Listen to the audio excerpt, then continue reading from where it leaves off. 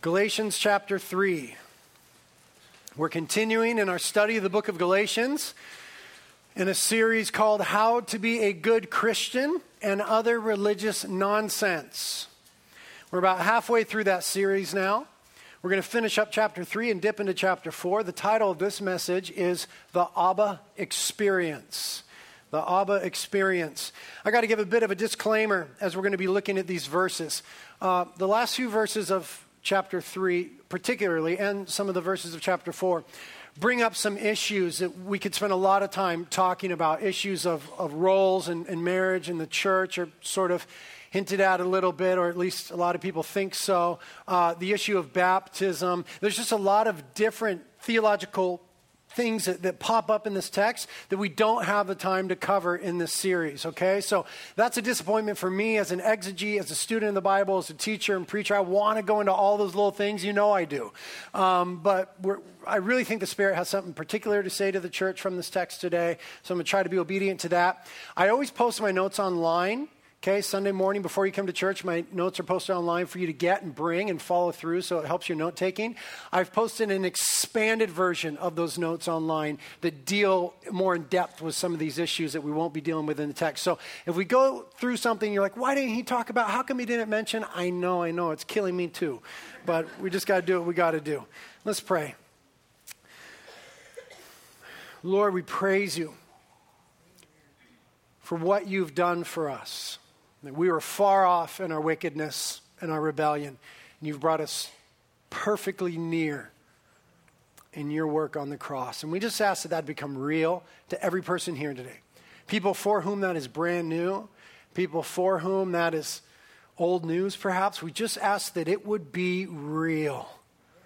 Jesus, you be nearer to us and the love of God more real to us than anything else on earth, and that would truly shape, transform who we are and how we do life. We ask together that Holy Spirit, you'd please anoint me to teach and preach. I want to be faithful to who you are and to your scripture, and we want to be changed people. So Holy Spirit, work in our hearts. We ask you together in Jesus' name. Amen. Well, in the book of Galatians, we have been learning about the gospel. The good news that we are made right with God by faith in Jesus Christ. That we don't have to do anything in and of ourselves. We don't have to perform well. We don't have to clean up our act. We don't have to be on a trajectory toward a better person. We are made right with God, accepted by God because of what Jesus Christ has done for us and no other reason. We believe that to be true, don't we? We're getting more and more convinced of that truth as we study this book. But the question now that the text touches on is this. Though we believe it to be true, can we experience it to be true? Can we experience the truth of the gospel and how it brings us into God's love? Which would beg the question, should we feel God's love? Because some people have an aversion to that. Some people don't trust their feelings, and we shouldn't ultimately trust our feelings. But let me just say this. God is real. God is alive. God is relational. God made you in his image. Part of that means that you feel and you have emotions as God does. And if there is anything in the world that we should feel and experience, it's the love of God. It should never be merely a cerebral thing or just a set of beliefs or reference that we subscribe to. It should be real, actual experience of God's love in our lives. And so how do we do that? That's hard for some of us. A lot of us believe these things but have never really experienced these things. And the answer is simple, and we'll try to unpack it today. It's simple, but it's not necessarily easy. It's to reorder our lives so that our lives are in Christ and through the Spirit. Okay? That's how we experience the love of God, to reorder our lives so that they're in Christ and through the Spirit. So we'll begin talking about what it means that our lives are in the Son, in Christ, that theological truth, and how it shapes how we think about ourselves and how we imagine God thinks about us. And we'll end by realizing that the job of the Holy Spirit is to allow us, cause us to, make us to work in us so that we do experience what we have in Christ. The Spirit is to turn our position in Christ into passion for God. So let's read the last few verses of chapter 3, and then we'll talk about it a bit, starting in verse 26 of Galatians 3. It says, "For you are all children of God, through faith in Christ Jesus. And all who have been united with Christ in baptism have put on Christ like putting on new clothes. There's no longer Jew or Gentile, slave or free, male or female. For you are all one in Christ Jesus. And now that you belong to Christ, you are the true children of Abraham. You are his heirs, and God's promise to Abraham belongs to you." Okay, this is one of the most rich passages in all of Scripture having to do with our identity. Okay, our identity. So I want us to break these down. I want us to get this and begin to try as Christians to locate who we are, and therefore how we think and act and feel, okay, in relation to Christ. So if we just look at the first verse, verse 26. I brought my little pointer today, which I love. Here's you. Notice you. "For you are children of God." You are all children of God. Identity. Okay, the theology, the truth that makes that possible is through faith in Christ Jesus. Notice in Christ Jesus. Don't miss the preposition. In Christ Jesus. God is not a universal father. Okay, a lot of people say, well, we're all children of God. No. Romans 5 says you're enemies of God because of your rebellion. Until you put your faith in Jesus Christ and what he's done upon the cross, then we become children of God. Brand new identity, brand new self-perception, brand new relationship with God. You are all children of God through faith in Christ Jesus, only in Christ. But there is core identity issue. Who am I? I'm a child of God because of what Jesus has done for me. The next verse, verse 27, all who, okay, that's you, that's us, all who have been united, okay, another identity issue, with Christ have put on Christ. Notice the prepositions again, with and put on. All who have been united with Christ have put on Christ. Who am I? I'm a child of God who has been united with Christ. I am in Christ and I put on Christ. Okay, the next verse having to do with our identity. Verse 28.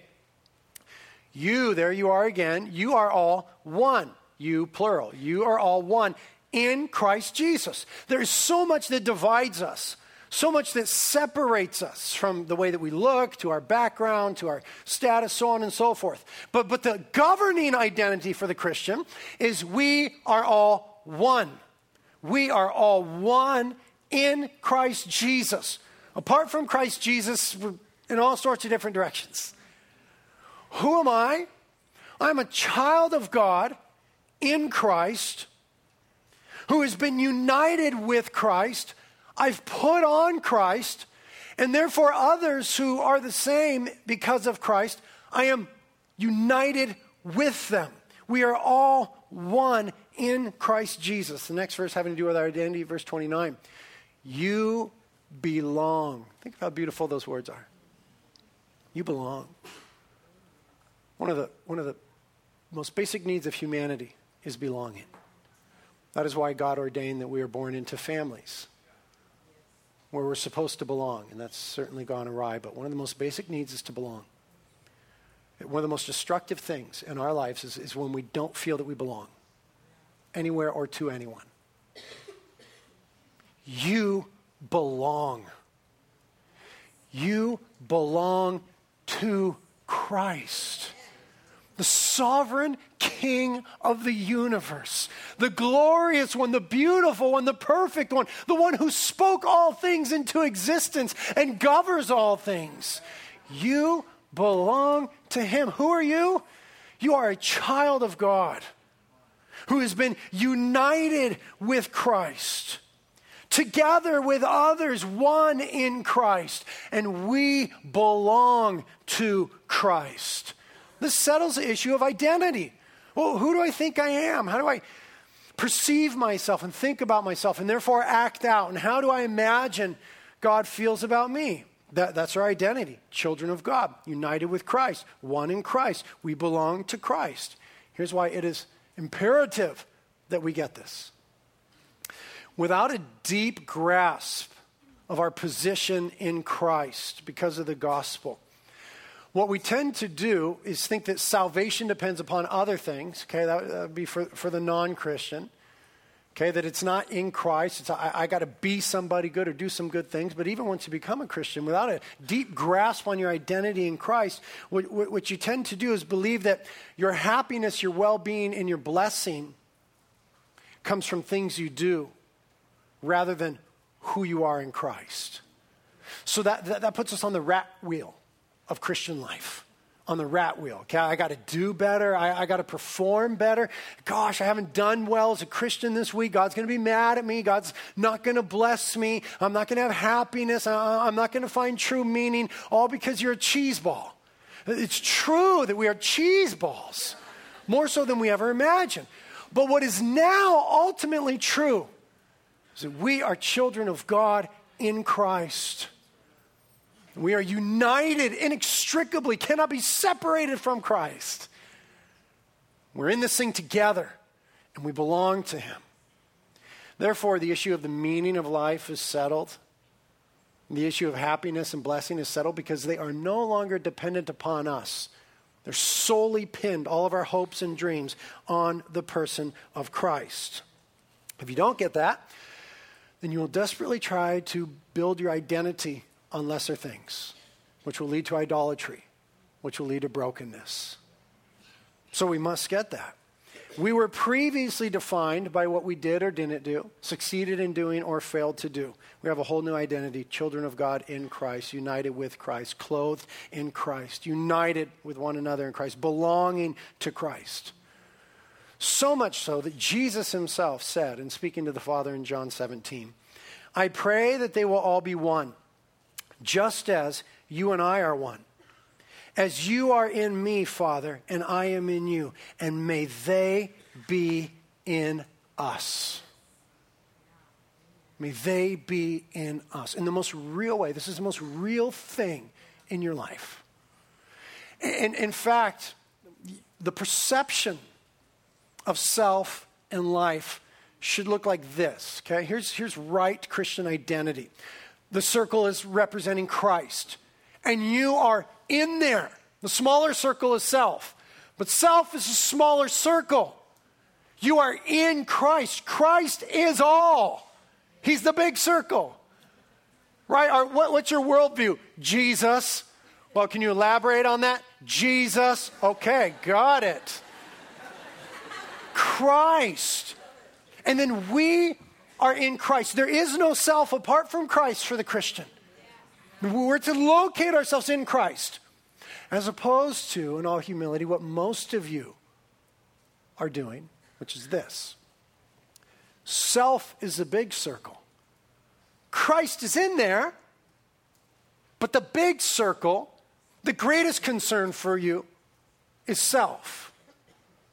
So the largest determining factor of your identity is what self does well, or perhaps negatively, what self failed to do well. But Christ is just in there somewhere. It's embedded in our Christian grammar. Right? We say this, oh, I invited Jesus into my heart. Oh, how nice of you. Oh, how sweet. But it can give us a wrong idea, right? I invited Jesus into my heart, my corazon. Your heart's only that big. I gave him this little part. Now, he's in there. I'm me. My life is about me. But I got Jesus there, and he's going to help make me a better person. That's just not Christianity. It's just not what the Bible teaches. True identity is Christ is all. And whatever we are is shaped and formed by Christ, and we are in him, rather than just merely having him as a component of our lives. Let's think a little bit more about that idea of being united with Christ that Paul brings up here. Paul explains it further as putting on Christ like putting on clothes. What helps us understand this is to know that in the prevalent ancient cultures that the New Testament was dealing with, right, the Jewish culture, the Roman culture, and the Greek culture, there were sort of clear lines of demarcation of going from childhood to adulthood. Okay, more so than in our culture. We live with our parents till we're 25. Nobody even thinks anything about it. Who knows when you actually transition? Some of you are married and you still haven't transitioned. Ancient cultures were a little bit more thoughtful about it. For example, in the Jewish culture, at the age of 13, a Jewish male became a man. He became a son of the law at the age of 13. And it was clear, it was a line of demarcation. He wasn't necessarily responsible to his father anymore. He was responsible to God, before God. Okay, he crossed into manhood, and everybody knew that. In the Greek culture, at the age of 18, the males would cut off their hair, which had grown long by then, and offer it to the gods, saying, look, I'm different now. Okay, I'm not a child anymore. I've left behind childish things, cut off the hair, and offered it to God. There's a clear line of demarcation. Everybody could see, oh, you're man now. Okay? I don't know what they did for women, but it's a different culture. In the Roman culture, a couple things would happen. One is, somewhere between the ages of 14 and 17, they had a little more leeway, a little more flex there. Somewhere between the ages of 14 and 17, Roman children would offer their toys to the Greek god Apollo, or the Roman god, whoever it was. But they would offer their toys to some god, saying, I'm leaving behind childish things. Paul invokes that imagery, right? In Corinthians, leaving behind childish things, but more poignantly, what they would do is there was a certain toga that young Roman males wore that had a purple stripe on it. When they went through the ceremony, they would take that toga off and they would put on the toga that all the adults wore. And so now the whole world saw, oh, there's a clear line of demarcation now. You're not identified among the children anymore. You're identified squarely, clearly, we can see it as an adult. This is what Paul is touching on as he mentions baptism in verse 27. That it's this clear line of demarcation which speaks of our union with Christ. It can be spoken of like putting on Christ as if we're putting on clothes. We understand that we are children of God by faith, inwardly and truly, but in baptism, outwardly and visibly. Baptism is this clear, visible, public line of demarcation that says the old identity, the old me, done away with. New identity, new me. Look, I'm different, been baptized. I'm putting on Christ. Think about that concept, putting on Christ, and the imagery that invokes. Putting on Christ like clothing. What can we say about clothing? The first thing that's really obvious about clothing is that clothing identifies us with certain groups, doesn't it? It just does. You know it does. Like, if you're a young, cool male right now, you wear flannel, period. End of story. Or a black V-neck. Those are your choices. And everybody knows if you have flannel, oh, you're one of them. Okay, identify. Your clothing identifies you. Our worship team today, all the boys on the worship team except for me, we're all wearing Converse Chuck Taylors. All of them. Every one of them. They didn't plan it. It's just this identity thing. Like, okay, I'm part of you because clothes. Some of you have collars on and preppy things and Izod. I'm looking at you guys. I'm like, okay, you belong with you. Come over here and you guys should hook up and see each other at home group. And you're obviously of the same ilk. And right, clothing does that for us.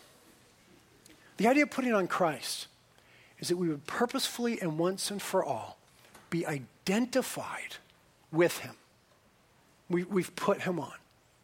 That's our clothing. That's our covering. We are identified with Christ and therefore with one another. So that the previous things that separated us, shirts with collars, flannels, Chuck Taylors, whatever they were, they don't separate us anymore because we all have Christ on. And that's the defining element of our existence. We have put on Christ. Your clothes identify you with a certain group. We're identified with Christ. And so with one another. Right? When we came to Christ, we also got his whole family with him. Yeah. We're identified with one another. The second thing that clothing does is clothing, quite honestly, covers all of our flaws. Doesn't it? I mean, yeah, thank you, Jesus. Oh, my goodness. See, she's praising the Lord, but other people that have less flaws, they wear less clothes, right? They have less flaws, so they're just like, what? I'm hot. I don't need clothes.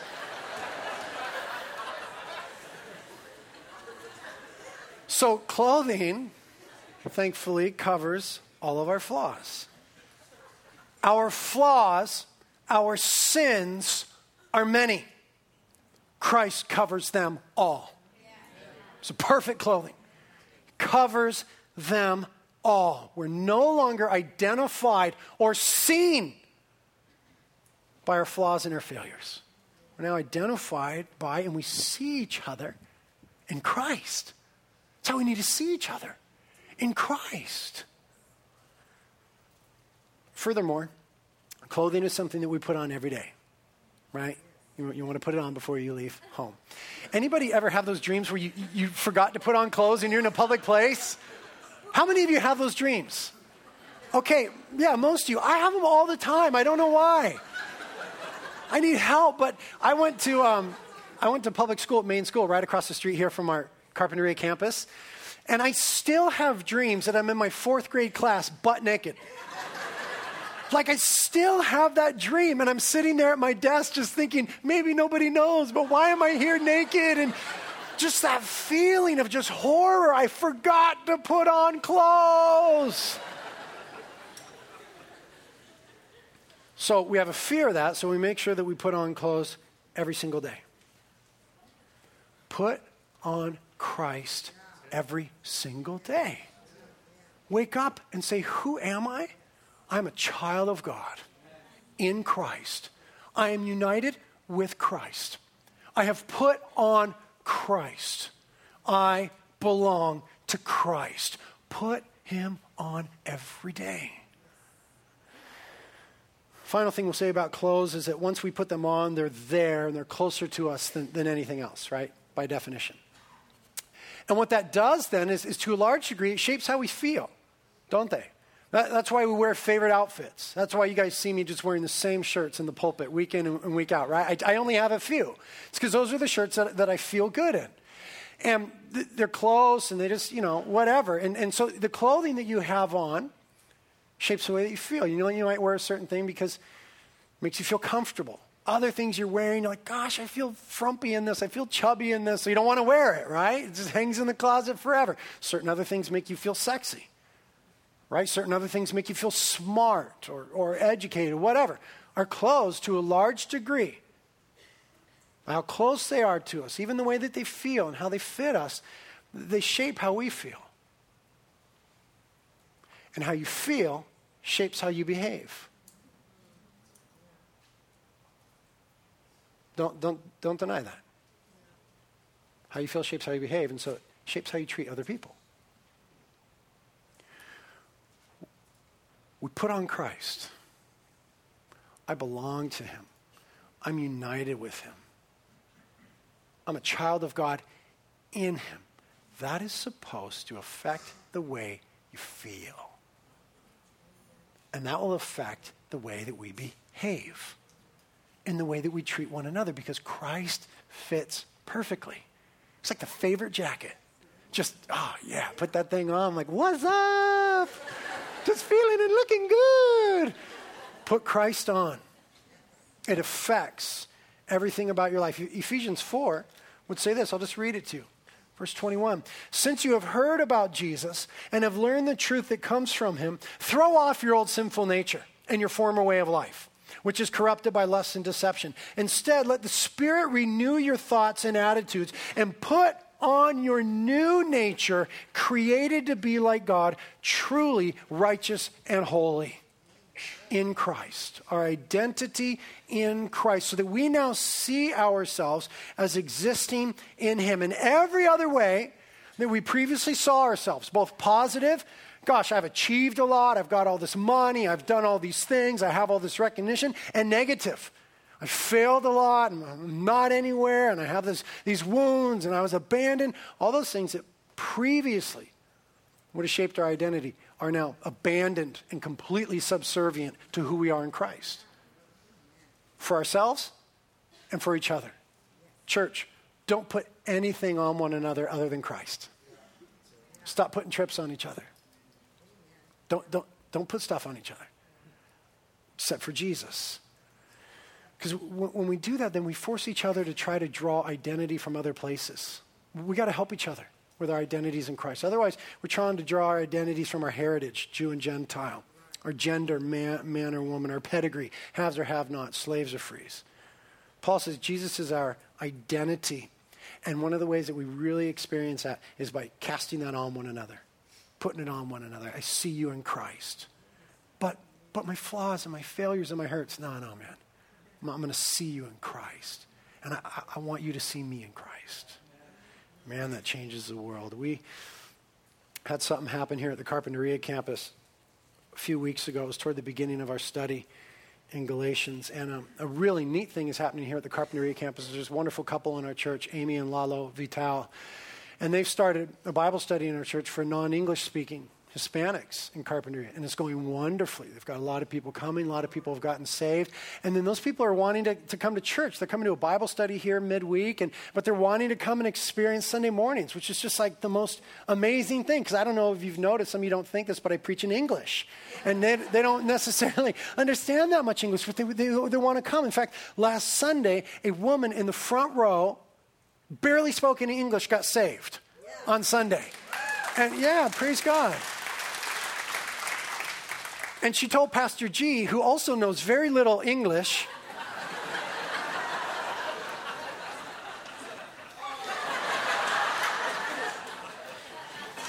she told Pastor G, I couldn't really understand very much, but I understood enough to know I need Jesus, and she got saved right there. So there's this really cool thing happening. We're praying as a church, trying to figure out what do we do with this. But here's what happened a few weeks ago. One of those gentlemen that had been coming to the Bible study wanted to come on Sunday mornings, had been invited, and came walking up toward the front door with his Bible, and some lady in our church said to him, hey, I don't think you're in the right place. I don't think this is a church for you.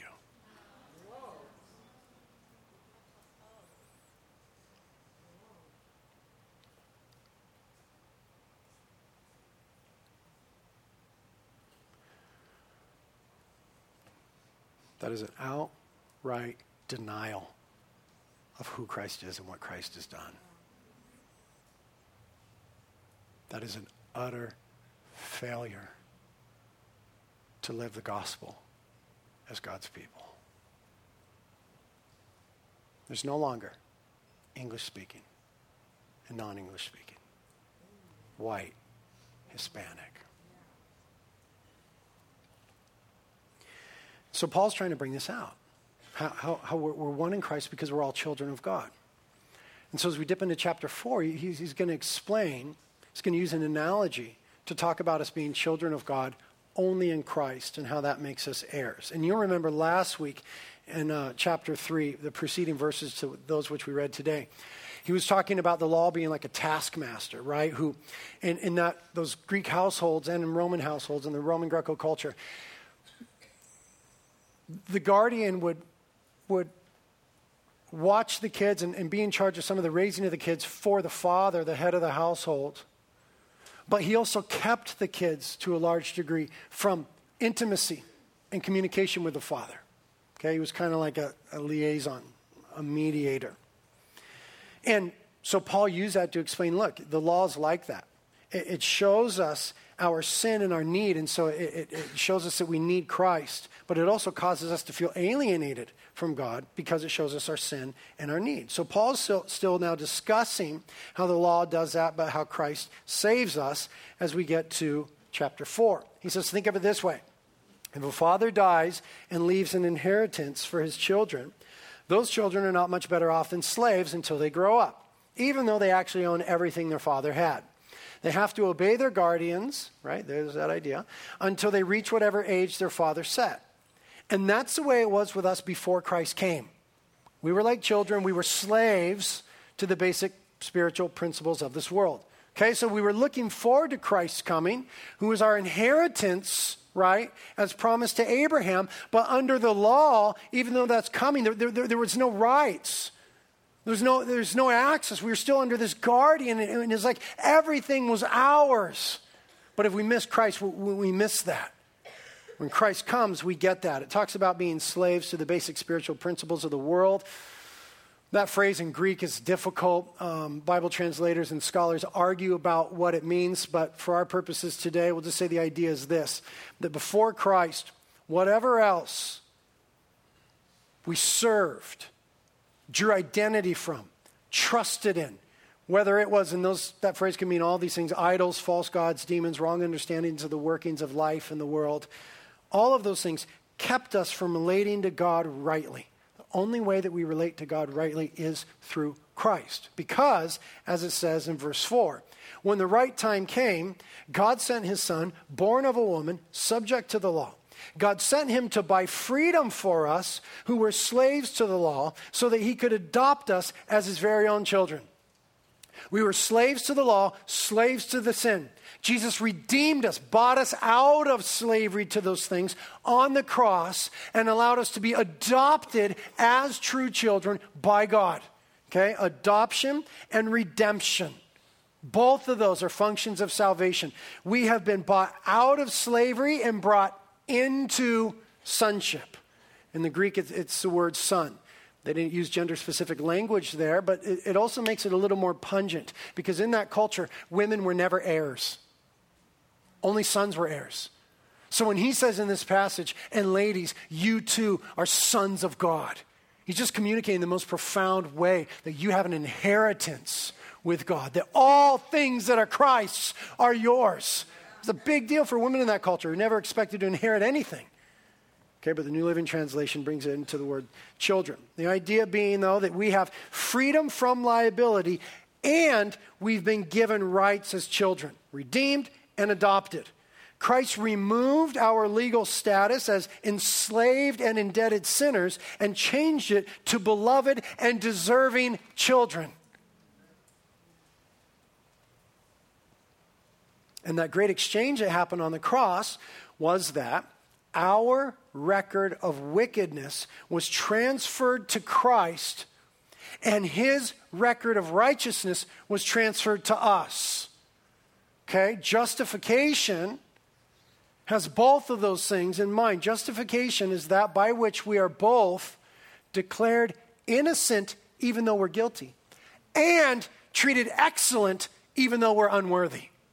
It's both of those things, and we must understand that it's both. That the transfer of our sins to Jesus is only part of what happens on the cross. Then there is the transfer of his righteousness, his perfection before God to us. His rights and his privileges given to us. God made him who knew no sin to be sin on our behalf, that we might be made the righteousness of God in him. In him. To recognize only the removal of sins, as many people do, is to only half be saved by grace. That's only half of the picture. See, a lot of Christians think this way. They think, okay, there's a slate, and the slate's been wiped clean. Praise the Lord, thank you, Jesus. And that's true, right? There's a slate, a record of my sins. Isaiah 65 talks about that. Malachi talks about that. Book of Revelation talks about it. A record of my sins. And the slate has been wiped clean. Thank you, Jesus. And so now we think, I get a second chance. What could a second chance in a clean slate mean other than, well, I better fill the slate up with good things? That is not Christianity. That is the idea of how to be a good Christian and other religious nonsense. That is not Christianity. Christianity is not, the slate was wiped clean, now you better fill it up with good things. No. It's that the flippin' slate was nailed to the cross, taken out of the way, moved as far as the east is from the west, buried in the deepest sea. It is no more. And then the perfect record of Christ's life and standing is given to us. There is nothing to fill up. There is nothing to fill up. How God feels about you has nothing to do with your endeavor to refill some slate you've imagined. It's nailed to the cross, taken out of the way, buried in the deepest sea. And then Christ's perfect record is given to you. You are in Christ.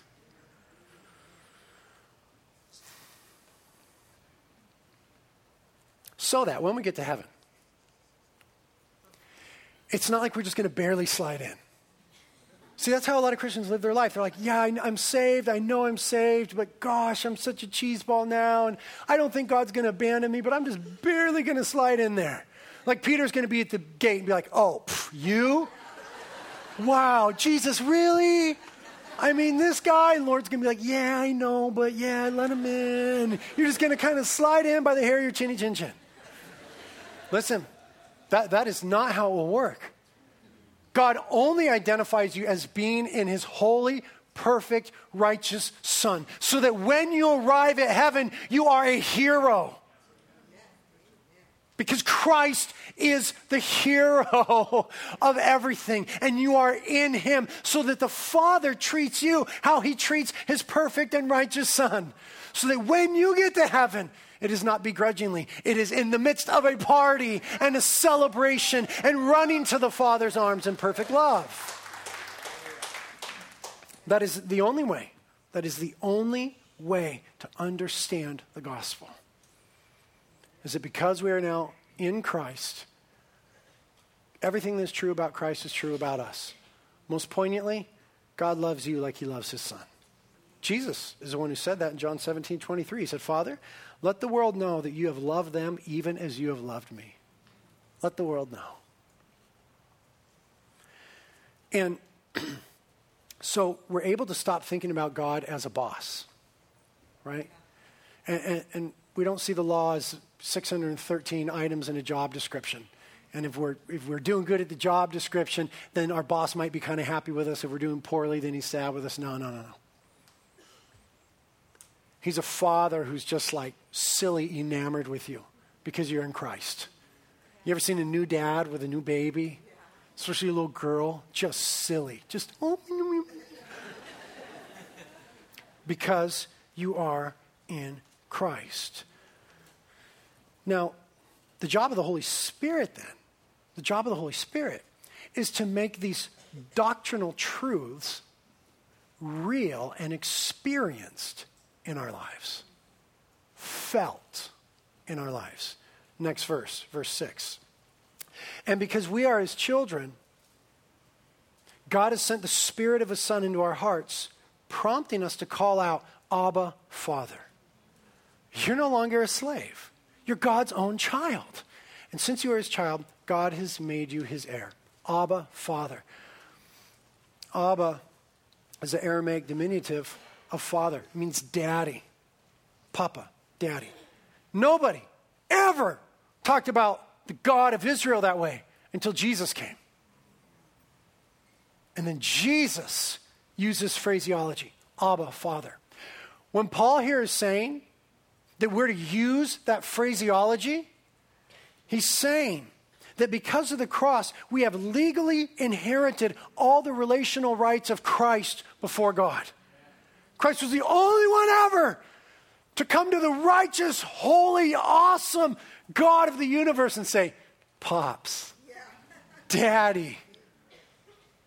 And now because of our identity with Christ, we're invited into that sort of relationship. And it's not just words, it's experience of the Father's perfect love. And the job of the Holy Spirit is to help us to experience that truth. It's one thing to hear and believe that objective truth, but it's another thing to feel and experience it and so be shaped and changed by it. These verses are talking about God's provision in the Holy Spirit for us to experience his love as children. Christ has brought us to God. The Spirit helps us experience God as Father. Some of you didn't have fathers. So this is new territory for you. You never said Daddy. Let the Holy Spirit take you into that new territory. Don't be ruled by the disappointments of your past. God is a father to the fatherless. Let the Holy Spirit take you into an experience of that for the first time maybe. Daddy. Others had fathers for whom you never measured up. You were never good enough. And he treated you that way.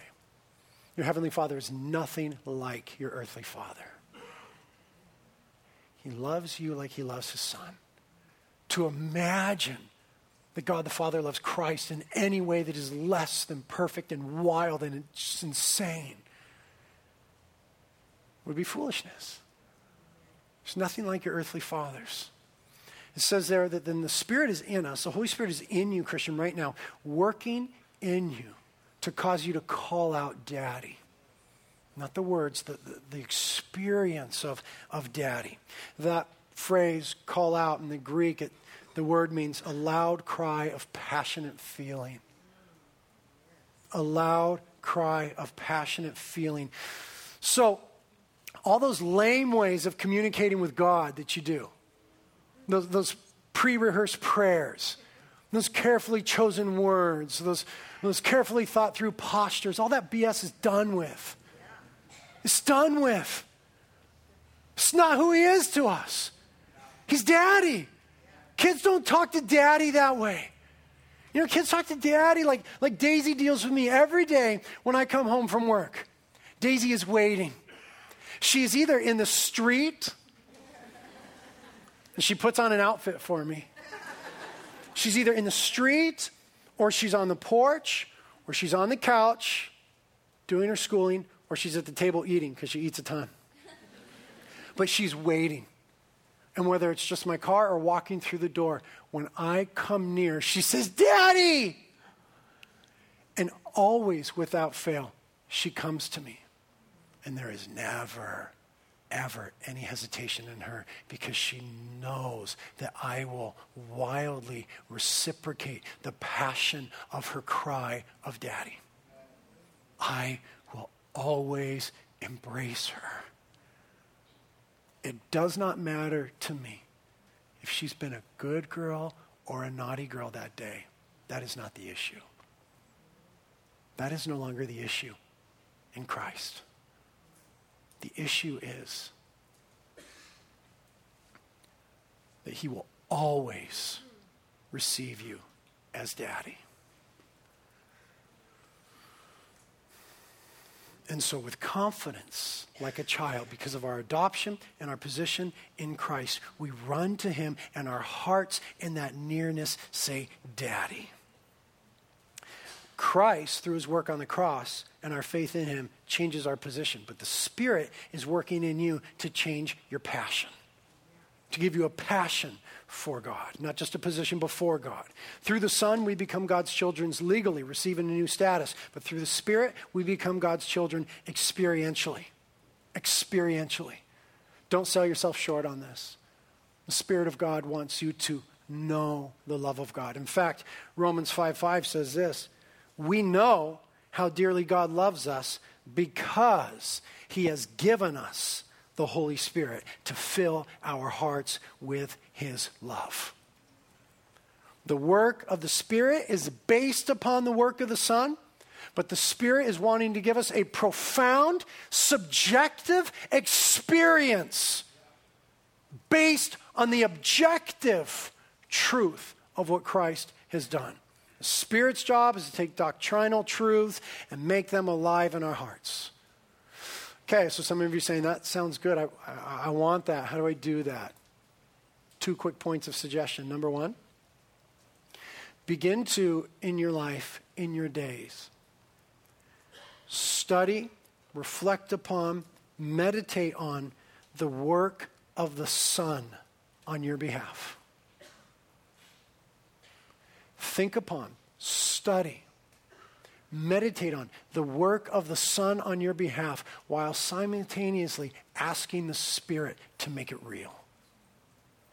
Because the work of the Spirit is always based on the work of the Son. Think deeply on the work of the Son, the finished work of the cross on your behalf, asking the Spirit to make it real to you. And then secondly, daily, begin to relate to God as perfect Father. Let his love overcome your fatherlessness. You now have a Father. Let his perfect love overcome the wounds from never measuring up to your other father. Repent of seeing him as a boss and a taskmaster who may or may not be somewhat pleased with you. Daily begin to relate to him as a Father who is ultimately and wildly enamored with you. through the Holy Spirit. Seek the person of the Holy Spirit to work in your life. Tim Keller would end it for us by giving us this advice.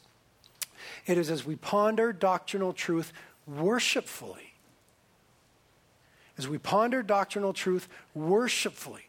continually applying what we read, that the work of the Spirit occurs. It is as we reflect and study and work through and rejoice in the truths of God's Word that the Holy Spirit begins to make them thrilling, melting, disturbing, healing, and shining. Holy Spirit, come. Do this in our hearts. We want the Abba experience. We want the daddy experience. We want you to come and pour the love of the Father abroad in our hearts. For some people, the first time, as they'll just repent of their sins now and trust in what you did on the cross and come to you in faith, Christ, flood them, Holy Spirit, with the love of the Father. Some of us, we believe these things for a long time, but we haven't experienced it. Holy Spirit, come and melt, disturb, heal, and shine in our hearts. Come, Holy Spirit. If you need help with these things, prayer team will be up to my left here at the Carpinteria campus since it's crowded over there. These people on the carpets will make some room if you want to come and get on your face. The Father's seeking those who would worship him in spirit and truth. You feel far from God? Come get on your face. Let him find you. The Father wants to lavish his love on you.